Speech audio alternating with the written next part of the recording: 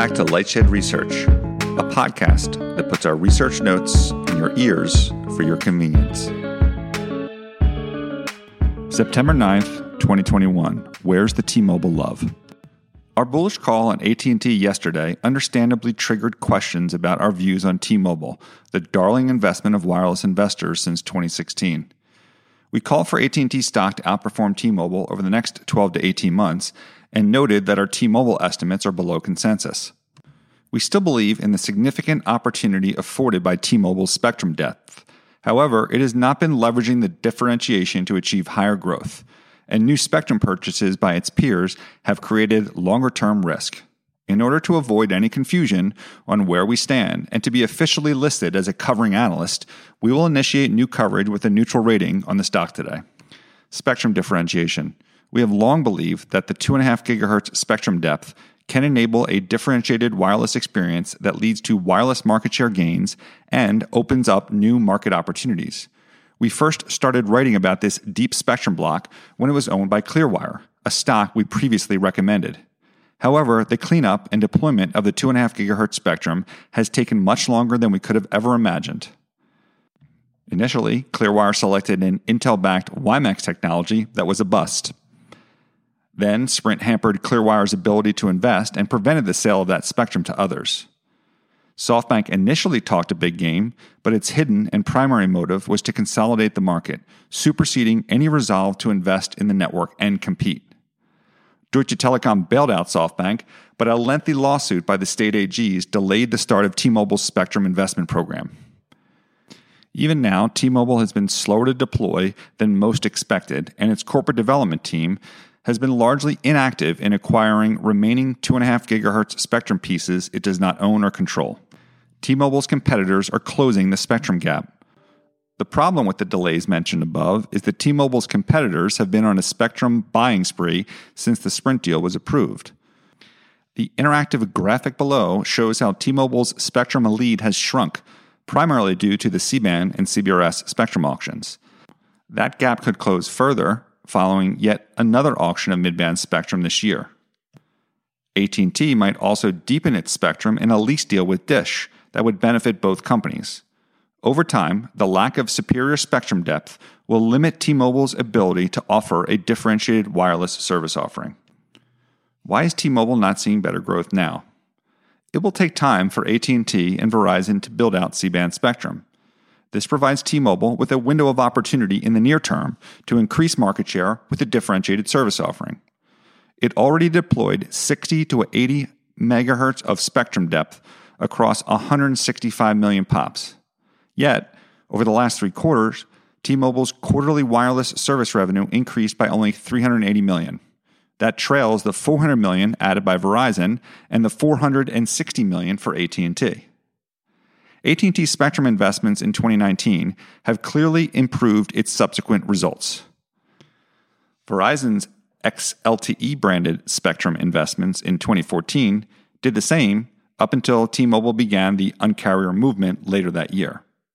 It's possible that T-Mobile's spectrum investments are about to show up as faster revenue growth in upcoming quarters, and that we are just being too critical or too early. The consensus is clearly more optimistic than us about the upcoming share gains. Does 5G matter for consumers? T-Mobile's marketing features 5G coverage maps and winning speed tests, but it's unclear if this is resonating with consumers. 5G speeds are not remotely in the ballpark of what the industry promised. How often are customers running speed tests on their phone? We believe the ultimate question is whether a consumer experiences delight or relief when that 5G icon appears on the phone. That is largely the case for LTE compared to the frustration when a consumer sees a 3G or even 4G icon. For some consumers, the 5G icon on their phone might even be an unwelcome sight. Press reports and labels on phones themselves suggest turning 5G off to preserve battery life. In our note, we included a tweet from Joanna Stern saying, quote, 1 year with 5G, and I truly cannot think of one instance where I have had said, this is so fast, thank goodness I'm not on 4G. Next paragraph. Is T-Mobile's overall experience differentiated? LTE networks have seen improved performance in recent years due in large part to incremental spectrum deployments. The reality is that most subscribers don't even have a 5G-capable phone.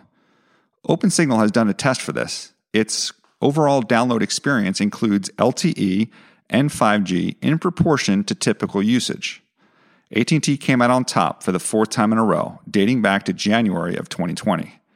This seems more representative of a consumer's experience in a market versus a 5G-only speed test competition.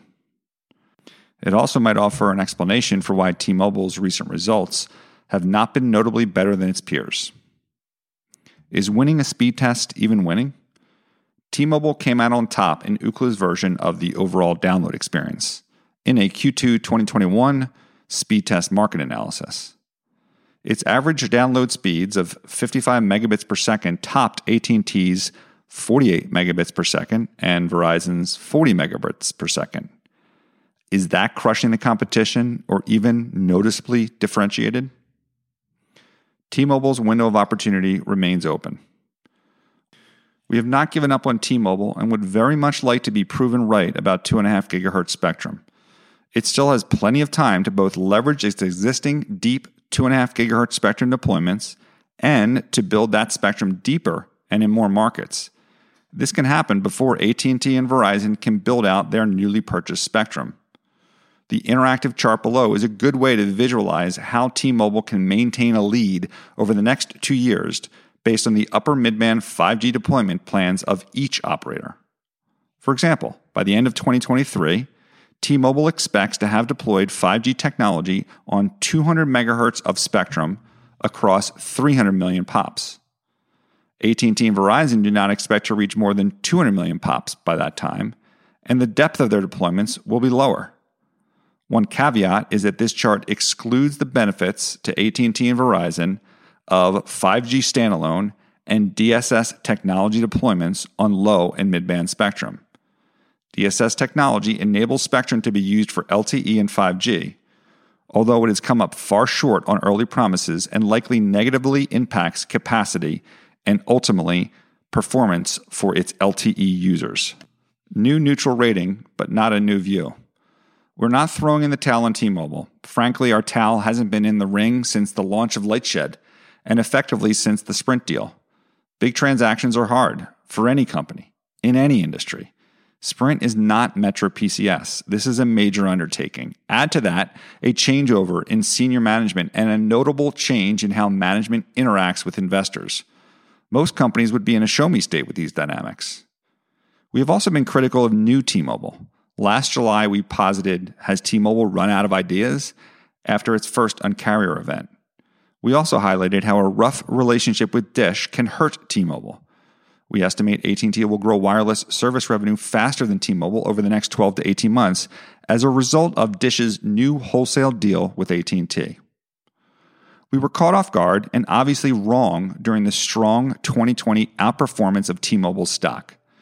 During that period, we were hesitant to chase T-Mobile stock based on its pace of network deployment that was slower than we and many had anticipated. Yet the stock continued to rise. 2021 has been a different story. T-Mobile stock has notably underperformed the S&P 500. It's currently underperforming AT&T year-to-date if dividends are included. That underperformance has now caused the stock to underperform the S&P 500 since the Sprint closing, even though it has outperformed AT&T and Verizon over that period. Our note includes a table that shows T-Mobile's stock performance relative to the S&P during the Ledger era and then since the T-Mobile transaction. Not a hater. There are many reasons to be bullish on T-Mobile. The opportunity that 2.5 gigahertz spectrum offers. Fair value is higher than where the stock trades today, although we do not assign price targets to neutral rated stocks. The 2021 sell-off positions the stock for a bounce. New momentum in spectrum deployments might start yielding even stronger reported results. Nevertheless, we will remain on the sidelines until we observe traction and growth and greater clarity on its spectrum deployments and spectrum acquisitions that we think need to be done in order to extract maximum value from that spectrum. Our estimates are above guidance and consensus in 2020, but below consensus for 2022. That puts our neutral view at great risk, given the company's long track record on delivering better than expected results. Hope this helps and have a great week.